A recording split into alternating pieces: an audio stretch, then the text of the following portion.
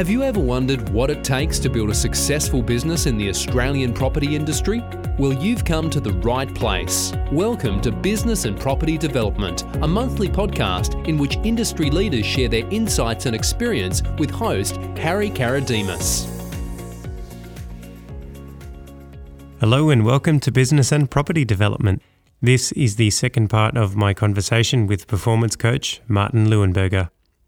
In this part, we delve into Marty's move into performance coaching, what some of the aspects of performance coaching are, and what it helps people achieve. At the end of this part, we'll also be speaking about the coaching process I'll be going through under Marty's guidance, so be sure to stick around to the end to hear more about what's involved. I hope you enjoy it.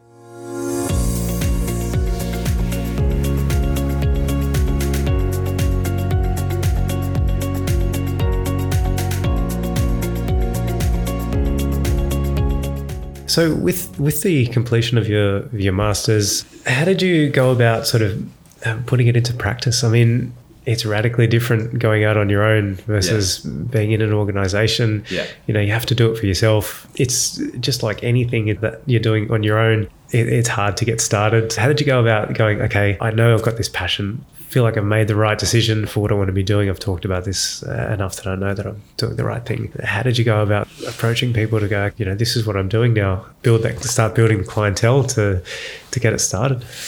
I took a bit of a break. So when I finished Loftus Lane, my son was born.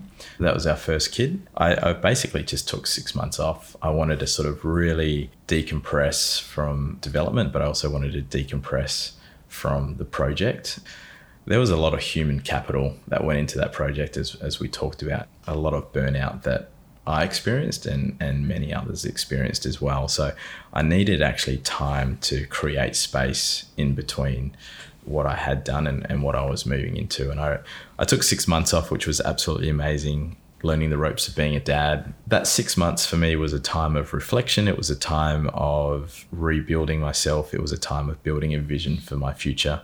And I made sure that I actually really didn't do any coaching. I didn't want to focus on that at all. I really wanted to create space to just be and decompress. Out of curiosity, with the way Loftus Lane was unfolding, you had some early success in the collaboration of the people that you were working with.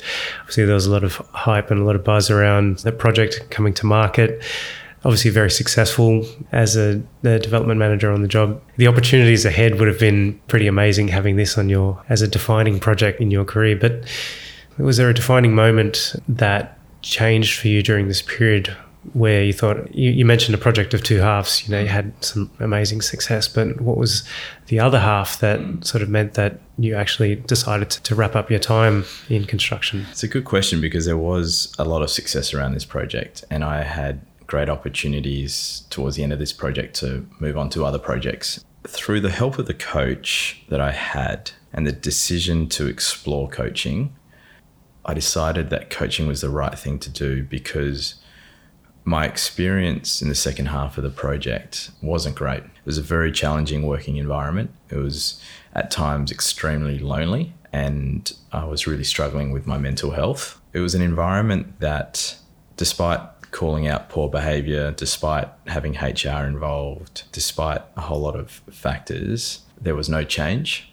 And I guess the moment I decided I wanted to move into coaching was when I reflected on the environment that I was in and also the environment that I was previously in when I went to deliver York and George. I realised that even though they were both challenging times for me, I had a coach supporting me in the second scenario, whereas I didn't have a coach supporting me when I was doing York and George. And the difference of my experience was black and white.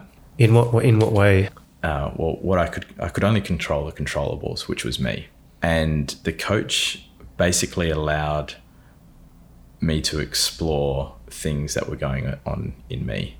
And I, through that process, was able to really change my internal dialogue and change my view on things. And I was able to hold what was going on at work out to the side without it really affecting me internally. It was, for me, probably mainly emotions around sadness, disappointment and frustration that this was my experience at work on a project that I really held quite closely to me.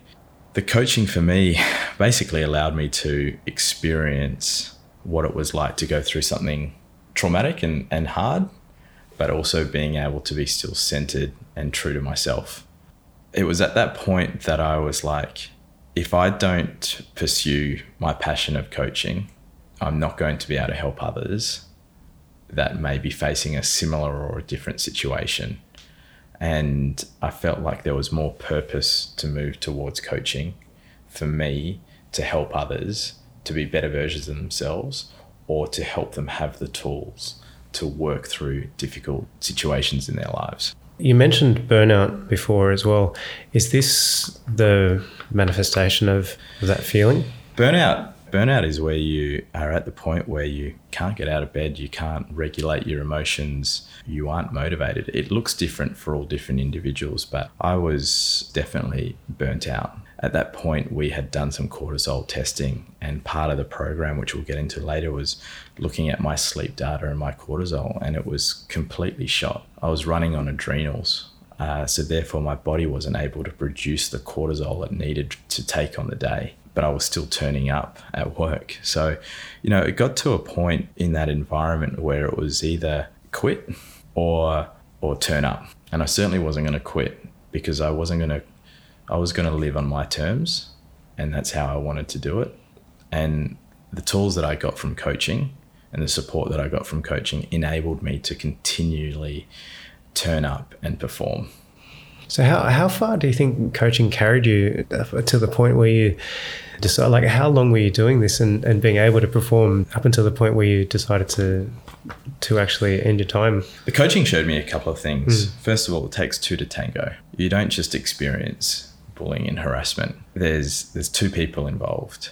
And what I learned about myself is that I had really poor boundaries. And so through coaching, I was able to take responsibility for my actions. I was also able to have better boundaries, which actually no one likes when someone pushes back or says no. But for me, I was actually starting to live more on my terms and have better mental skills to actually deal with pressure or to deal with the situation I was in. So that was one thing that coaching allowed me to do.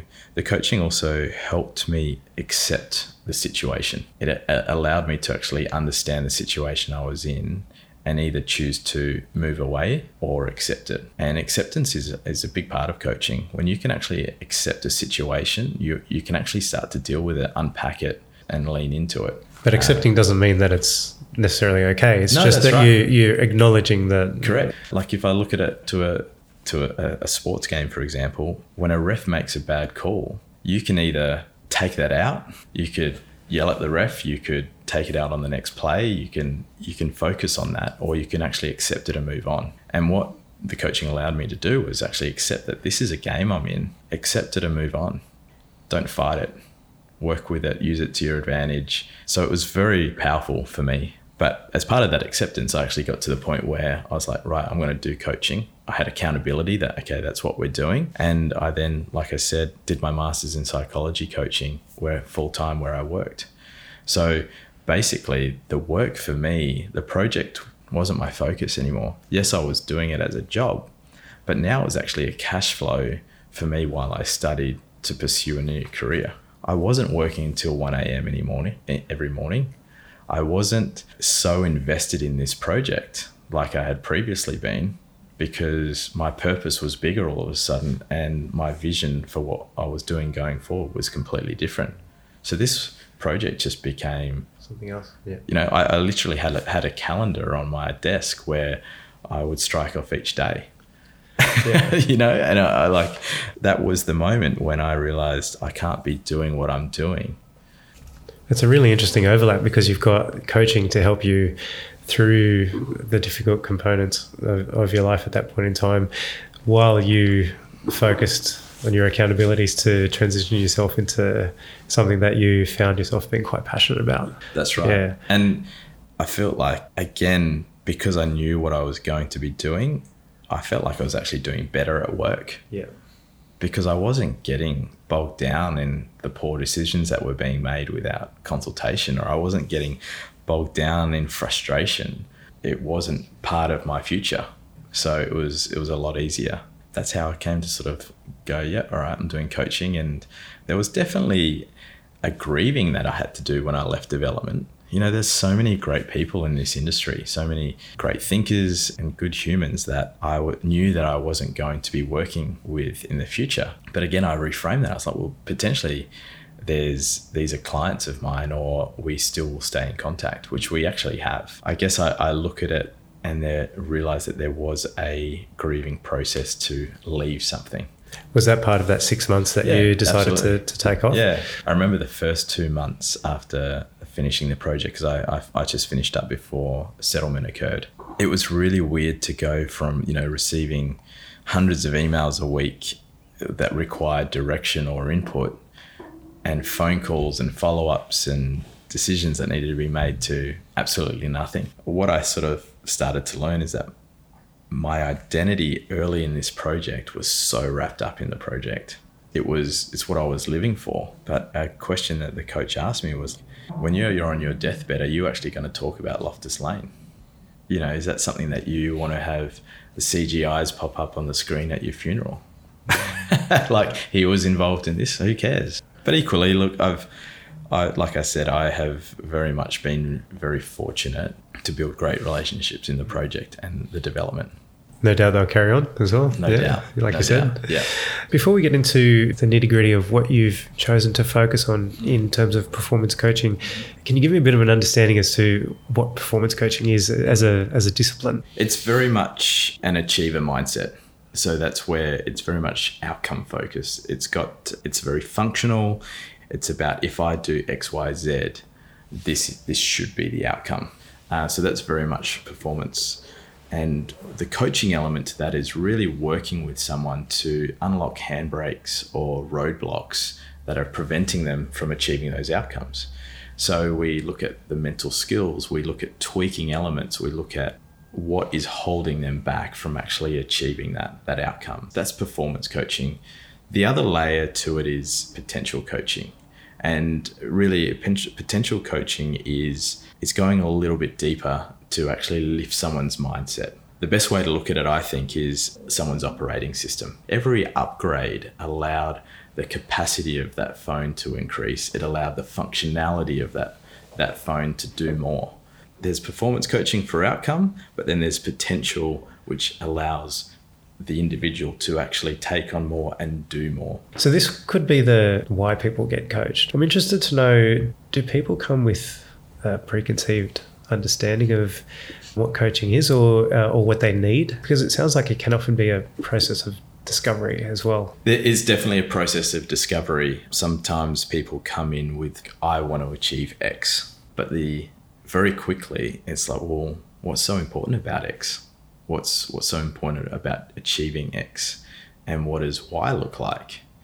So you start asking the right questions, you actually start to go a little bit deeper and holistically look at why X is so important to that individual. And often that coaching actually completely goes a different way. And we start exploring, their values and holistically looking at their beliefs, their values, their underlying assumptions. So there's that element. Just to take a step back. So one thing is, who turns up to coaching? You've got the sharp achiever, who's the workaholic. They've got a poor relationship with time. They're chasing time. Everything's urgent. I'm busy. I'm over responsible. And as a result, their biology is often suffering. You've got the individual that is the stuck expert, which is the person who's always right, the micromanager, know-it-all. They tend to be really critical of themselves and others. And they actually find it very difficult to delegate and trust people. You then also get the imposter and the pleaser, who devalues themselves and is always saying yes. And they're the workaholics as well, because they're always trying to do more to please, and they're actually always second guessing themselves and don't back themselves. They tend to be the people I see mostly in coaching, and we've got a lot of tools to help them. There's other coaching where I'm told to work with someone.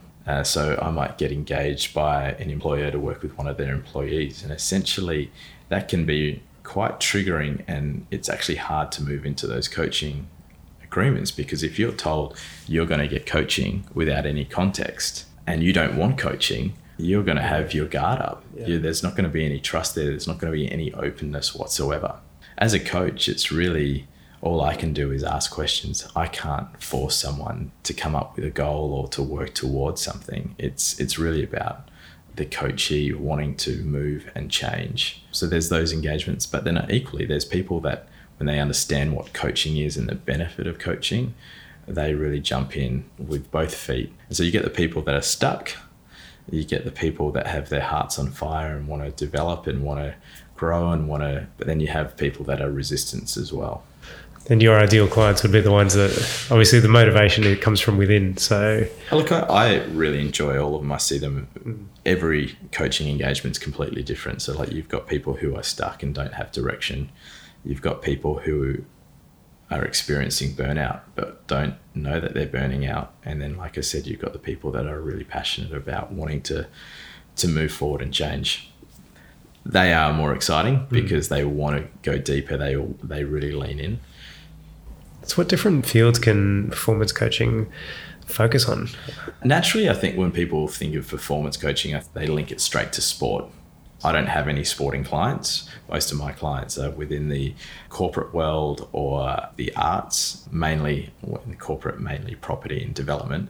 But I've got some clients in overseas, in the UK and the US, which is quite diverse, whether it's insurances, management consulting. So it can apply to any domain really.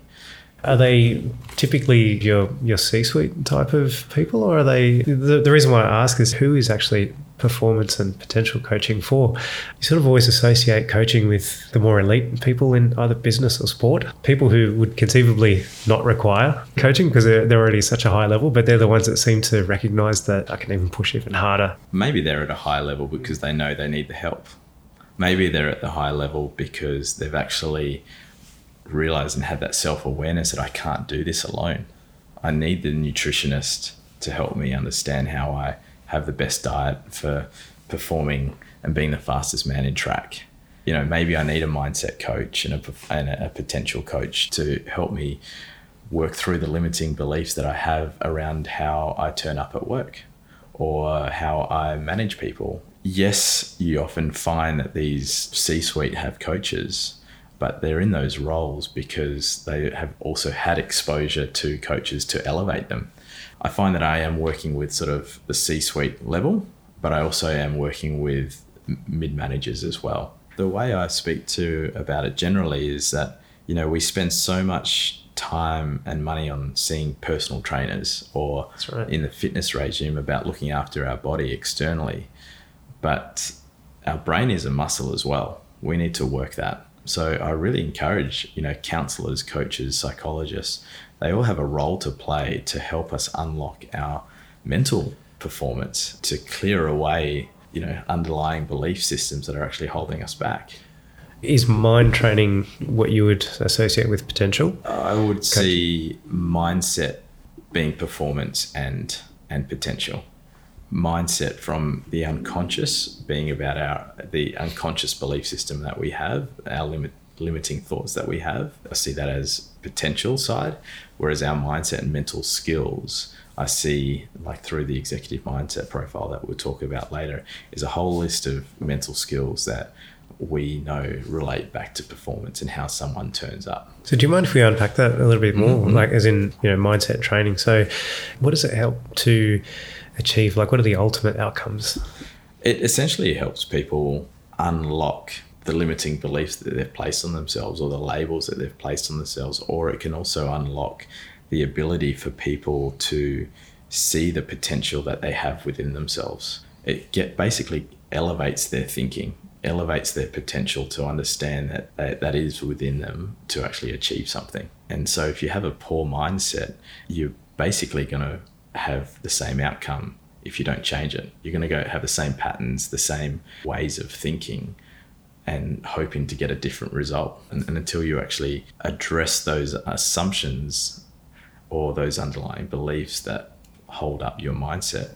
And is this why you typically need a coach to be able to do this with? Because trying to do it on your own, you obviously still have your limiting beliefs and your and your underlying mindset, but having to try and shift that by doing something like self-help or something like that is, I'd imagine that being a... Self-help books and podcasts and audio books are helpful tools, but it's a one-way conversation. It's a one-way experience. You're not actually having someone listening to how you respond to what you're reading or what you're hearing.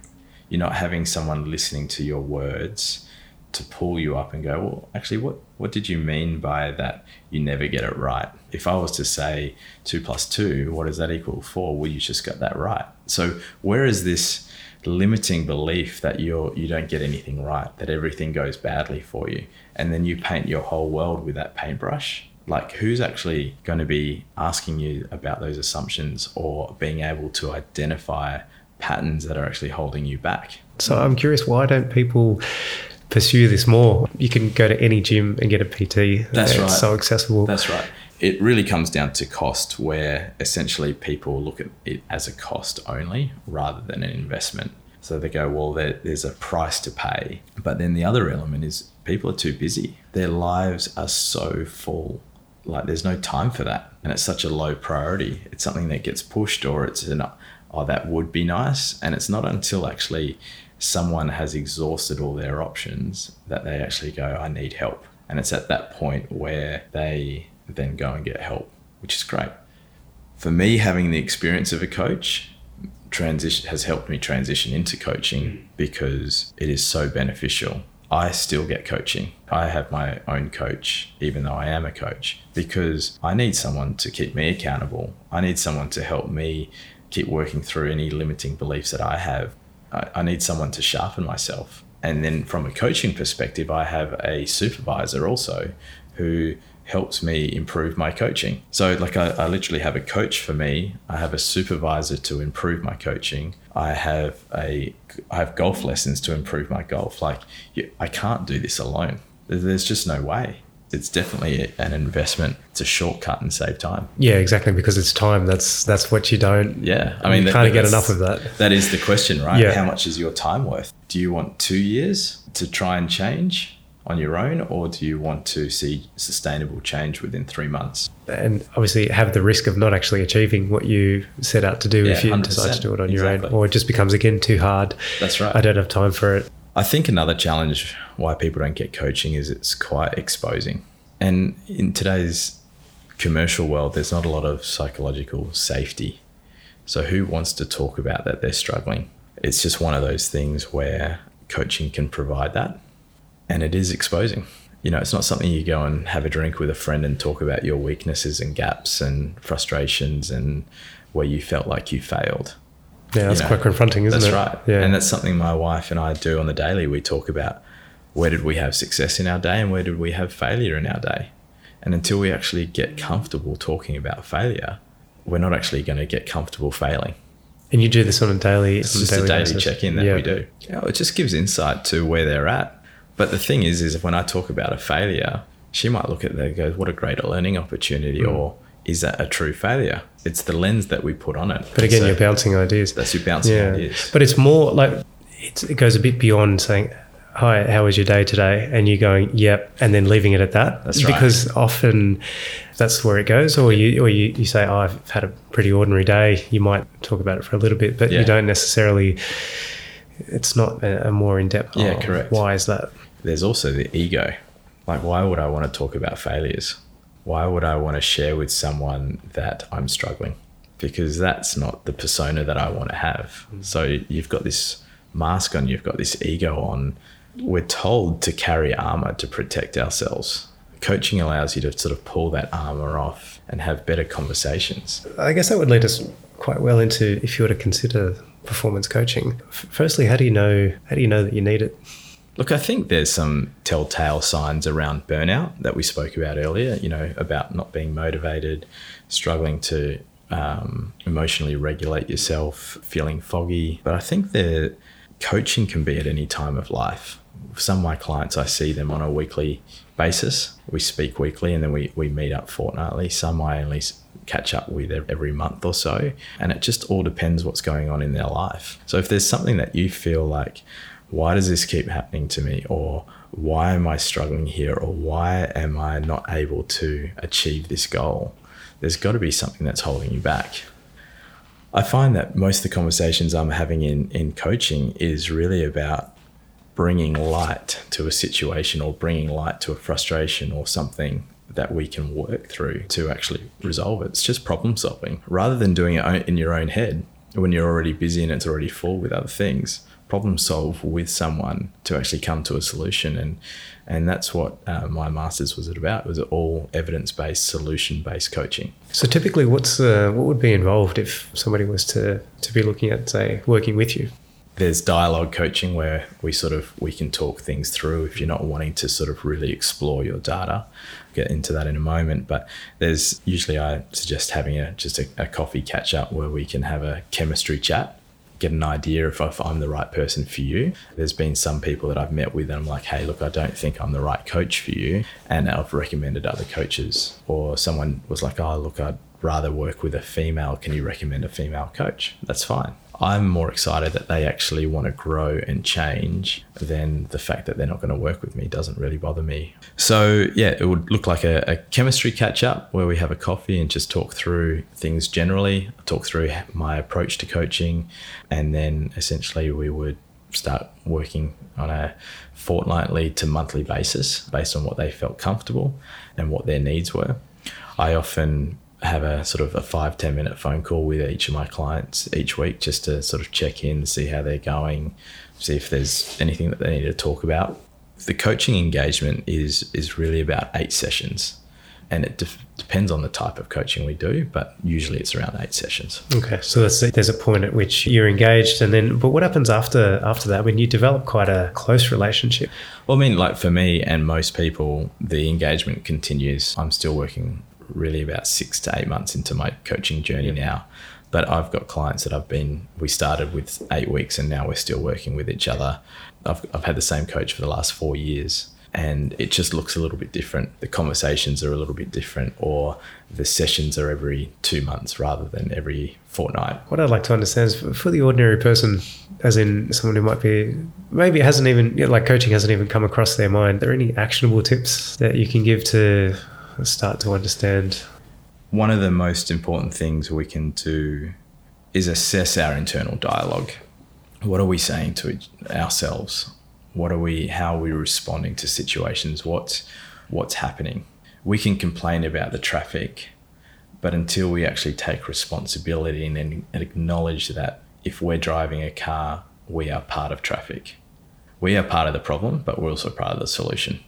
The main thing for me that I would encourage people is start to take on what you're saying to yourself. Have a think about the way you're talking to yourself internally, or the way you're responding to situations, and grab those thoughts and those sentences and put them on trial. Just have a look at it and go, is that true?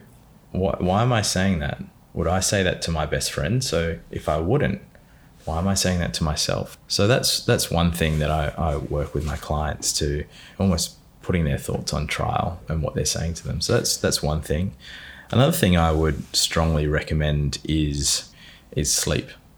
So simple, but it's really simple. It's a free drug. I'm definitely not a doctor, so I can't prescribe anything, but I can say sleep. If we look after ourselves and actually get quality sleep, that means not necessarily just getting 8 hours, but actually creating space to sleep where we turn the TV off, where we have the phone in the other room, so it's not the last thing and the first thing that we're looking at, where we actually create a ritual on our way to sleep, that we are in bed by 10 o'clock, that we're actually getting the quality deep sleep before 1 a.m. Deep sleep's so important because that's where your body recovers. So if you're binging TV, then going to sleep at 11:30, you're really actually limiting your body the opportunity to have deep sleep where it recovers, where your body recovers and rebuilds internally. And then if you're only sleeping for 5 hours, some people think it's, they're more efficient in life because they sleep for 5 hours. Long term, that's not going to play out well for you, because by sleeping 5 hours, you're actually going to have less REM sleep, which is the rapid eye movement sleep stage. If you look at REM sleep, like cleaning the kitchen the night before, your day is so much better. Yes. REM sleep basically allows your brain to flush itself of the day's events and file away the events. If it doesn't get that, you wake up the next day with brain fog, you're cluttered, you're not thinking straight. Sleep it's so vital. Probably don't get enough of it. Oh, look, I'd like to wrap up your journey and experiences by asking you, what has this change in your life, I guess, begun to represent sort of moving forward? It's helped me prioritize the priorities. My relationships in my life are stronger. I have more stronger pillars in my life to make me a more resilient individual. So if a pillar gets taken out, I can rely on the other pillars to help me be resilient. And overall, I'd have to say that now that I'm aware of how I operate as an individual and I have a strong conviction around my values and how I want to live, my life's pretty simple because life is happening through me, not to me. Oh, amazing, Marty. This has been such an incredible conversation. I cannot thank you for your insights and experiences. So, I really enjoyed it as well. And I look forward to hearing the final episode, but I'm more so looking forward to going on this coaching journey. Yeah, absolutely. Well, would you mind if we just unpack that a little bit just to understand what I'm in for? Yeah, absolutely. Well, what we're going to be doing, we're essentially going to be using some of the tools that I use in coaching with my clients. So often people would have had exposure within organizations and coaching where they do something like a DISC or a Myers-Briggs. And what that tool tends to show is that it's like, well, this is your personality, this is who you are, you're yellow, red, blue, and this is how you operate. And it's good to know that, but it doesn't give us enough detail around who you are as an individual and where you need to change or what your limitations are from a mindset perspective. So you've got your personality, which is quite fixed, but then you've got your mindset, which is a lot more of a variable and something that can be shifted. So we're going to do a profile, which is what we call the executive mindset profile. And that's a set of 120 questions. And that will give you a rating in a whole lot of different categories, from determination to focus to energy to poise to your resilience. And it will look at boundaries, responsibility. It will look at your level of expectations when you get out of bed.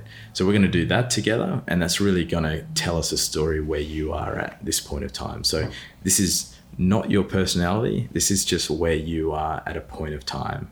And like I said, it's not fixed. So that will give us a bit of a spotlight on where we need to change or where we need to focus our coaching. So you'll get a score for each category out of 100. And essentially 80 to 100 is the high performance area. Then you'll have 60 to 80, which is the okay. But then there's a section for a score out of 0 to 60, which is where you're struggling. So, let me give you an example. There are some, high performing individuals that day to day on the surface are doing extremely well and extremely successful. However, in the background, they're only just holding it together. This is what this profile exposes. And it is quite exposing. And hence why coaching can be exposing, because it starts to reveal things that you didn't know were there, or it starts to reveal things that you knew were there but you didn't want to talk about. So that's one thing that we'll do. We'll also do a saliva cortisol test, which is a saliva test that you'll take 5 times throughout the day, and that will measure the cortisol within your body. Then we'll send that off to the lab, and that will get assessed, and that will give us an understanding of the stress in your body and how your body's actually performing throughout the whole day from a stress point of view. You've got the Oura Ring on, so that's going to give us sleep data. So the sleep data is really important because we can start to see how long it takes you to fall asleep, actually how long you are asleep. Some people think they sleep for 8 hours, but then when we look at their data, they're like, I still wake up quite tired. And it's like, well, yeah, so you sleep for 8 hours, but you're awake throughout that sleep period for an hour and a half. So you're not actually getting the full 8 hours. We'll be able to measure through the Oura Ring how much REM sleep you're getting, how much deep sleep you're getting, and we'll be able to start to understand how your body is actually recovering through sleep. So they're the sort of 3 tools that we'll use. We'll also do a 360 survey, which 5 to 6 people will give you feedback on you and answer a number of questions. And the power of that is it actually, again, gives us a different perspective on how you operate from an outsider's perspective. And we'll actually be able to validate the EMP by able to use that data and this data and marry them together to see what's true or where you've potentially overscored yourself, or it will start to give you an idea of where we need to coach.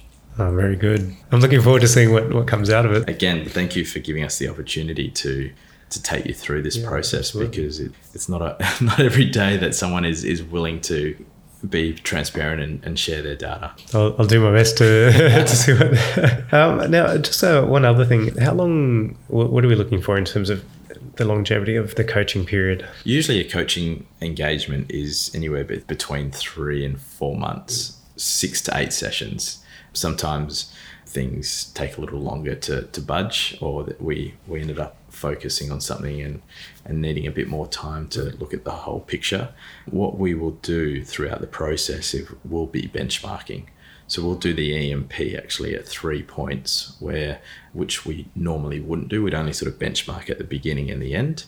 But for the purpose of this podcast, we'll benchmark before we do each mini recording so that we can actually see what's shifted and what hasn't, and what's stubborn and what's not, or maybe where you've gone backwards. And that could be just purely because of a situation or something. So for us, we'll do it over maybe 3 to 4 episodes, but a normal coaching engagement would be sort of 6 to 8 sessions, which is 3 to 4 months. Like I said, I'm so looking forward to this. I'm actually just really curious to unpack me. It's something that I've never done. Why haven't you got coaching before?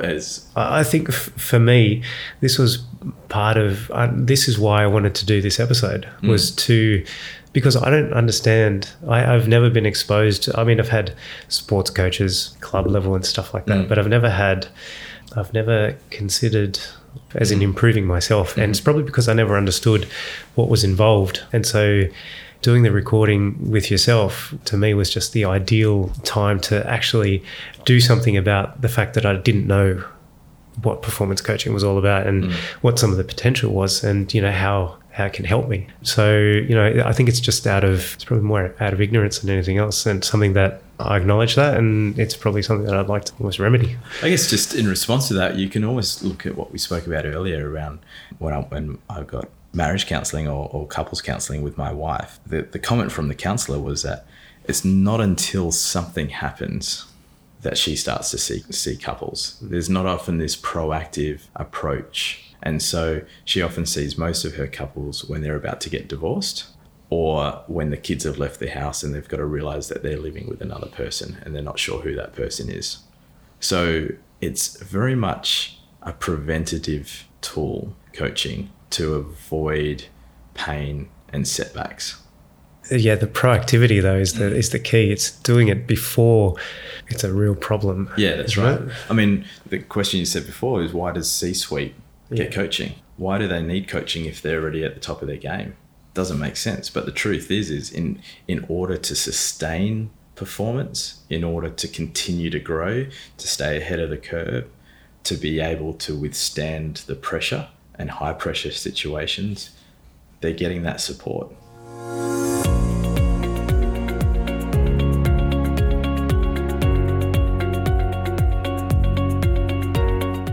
This is the end of the second part of the episode.